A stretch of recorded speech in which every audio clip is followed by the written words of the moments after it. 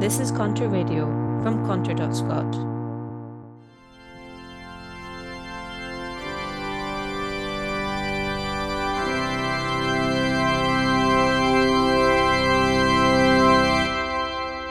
Welcome, congregants, to this edition of the Sunday Sermon with me, Contra editor David Jameson. As ever, the first half of this sermon is free. The second half is for subscribers. Churches have leaky roofs, you know. Someone needs to pay for them. And if you become a subscriber to Contra on Patreon, then you become entitled to a raft of exclusive content and events, and you help to keep our anti-establishment voice alive. This week's sermon may be a bit unfocused because we live in historic times, and because I want to take a sort of tour de horizon of the political situation and make some arguments about what I think the key dynamics in play are. I've never been someone who thinks that there's a good wing and a bad wing of the Conservative Party, or even a bad wing and a somewhat less bad wing of the Conservative Party. This is an analysis which has become really popular in recent years, particularly since Brexit, when many people on the Liberal left have been clamouring to tell us that there's a good old-fashioned traditional Conservative Party, the party perhaps of John Major and Ken Clarke, you know, the old paternalistic, men in grey suits Tory party, one nation, sure they're posh, but they're the poshos who look over the poor benighted working class people. And then there's the bad Conservative Party, the feral Conservative Party of the right-wing populists, the dark money and the oligarchs, the Boris Johnsons and so on. These uncouth ruling class people don't know how to be good to those of us further down the chain. They don't know how to be liberal and pragmatic and balanced. Instead, they are the agents of a savage doctrine which is leading to national decline. For me, the problem with the Conservative Party isn't dark money, it's not radicalisation, it's not infiltration. The problem with the Conservative Party is that it's the Conservative Party. It is the party of elite business figures and state managers which has dominated British politics since long before Britain became a democracy. This is a complaint often made about Vladimir Putin. The problem with Vladimir Putin, we are told, is that he heralds from an age before liberal democracy. He came from the NKVD, the secret service of the Communist Party, and its party-state rule. He has failed, this recidivist, to reform himself and become part of the liberal free world. The oligarchs he represents are likewise former party nomenclature and party-state apparats who likewise haven't learned the joys of Coca-Cola and the war in Vietnam and the war in Iraq and so on. It's a little bit strange to me that it's never pointed out that the Conservative Party is a kind of similar beast. It was the party of the empire when the empire didn't let working class people vote, and it has continued to rule us for most of the 100 years since the British state adopted liberal democratic pretensions, slid away from its empire quite reluctantly, and towards the status of deputy sheriff to the United States, an international money launderer. I won't be cajoled on this point. I think figures in the Tory party all represent the same swamp. But if I had to choose a team in the Tory party that I absolutely detest, that I absolutely hate, it would be that represented by the Jeremy Hunts. To me, the Cameronite Austerian Tories represent the absolute nadir of British politics.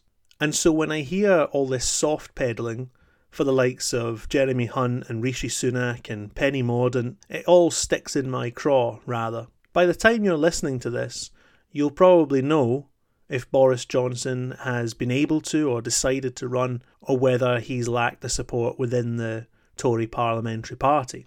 Detestable though he certainly is, I can't help but feel that, at least if he did become Prime Minister, this would only deepen the internal conflicts within the Conservative Party.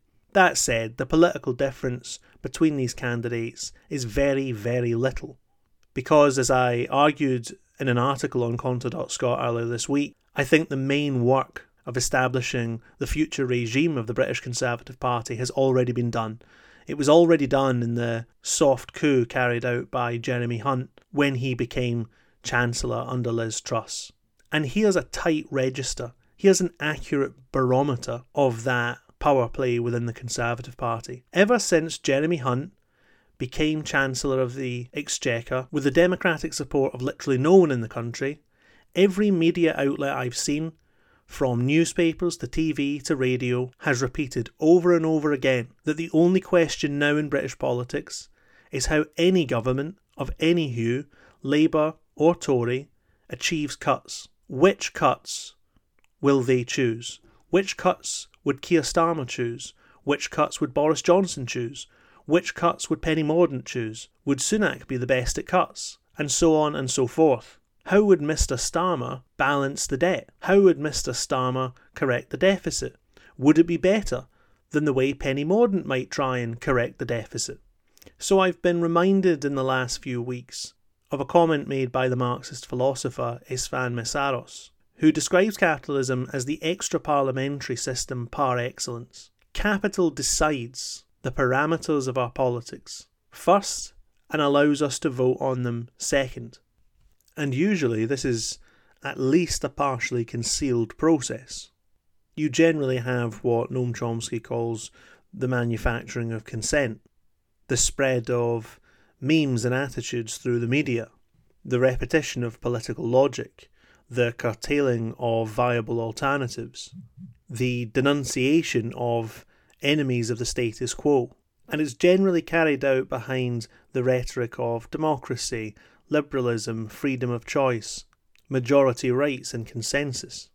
Today, and really ever since, the markets, a barely concealed euphemism for the ruling class, interceded to thrust Jeremy Hunt as Chancellor upon the country, that traditional veil has been absent. We are today witnessing capitalism as the extra-parliamentary force supreme in its natural state, red in tooth and claw. To repeat, no one voted for this. No one voted for the policies implemented by Jeremy Hunt. No one's going to get the opportunity to vote for the next Prime Minister. And just because liberal democracy in Britain is a hypocrisy doesn't mean we shouldn't care about that. We live in an era where elites are constantly seeking to contravene whatever threadbare pretences of democracy still bind them to the wider public. I'm against this ridiculous coronation for the same reasons I was against the people's vote. If we are offered a fiction of democracy, I think we should fight for that fiction. I think we should fight for the fig leaf. You say this is a representative democracy? Then show it. Show us the content of our democratic rights. Consider the context. Each of these Tory MPs has made clear that they support an attack on the rights of workers to organise in their workplace. If the ruling system can secure a situation whereby unelected governments have the legitimacy to suppress the traditional democratic rights of the population, we are heading down a very sorry road. That's why I'm in favour of a general election, and of people fighting for a general election. Even if I have absolutely no illusions in Starmer or the Labour Party whatsoever, and even if I agree wholeheartedly with Mészáros' logic, this is an extra-parliamentary system. It doesn't govern us from Parliament, it doesn't govern us from a constitution, it isn't bound by laws, and by the way, it's not bound by laws anywhere in the world. All this liberal claptrap about how we need constitutional reform is ridiculous. Just take a glance at the rest of Europe. Just Europe, forget about Latin America or Africa or whatever. You think there's rule of law in Europe? Get real. But if capitalism is the extra-parliamentary force par excellence, then that also means we need to fight it outside of Parliament. That's where we should make our democratic demands.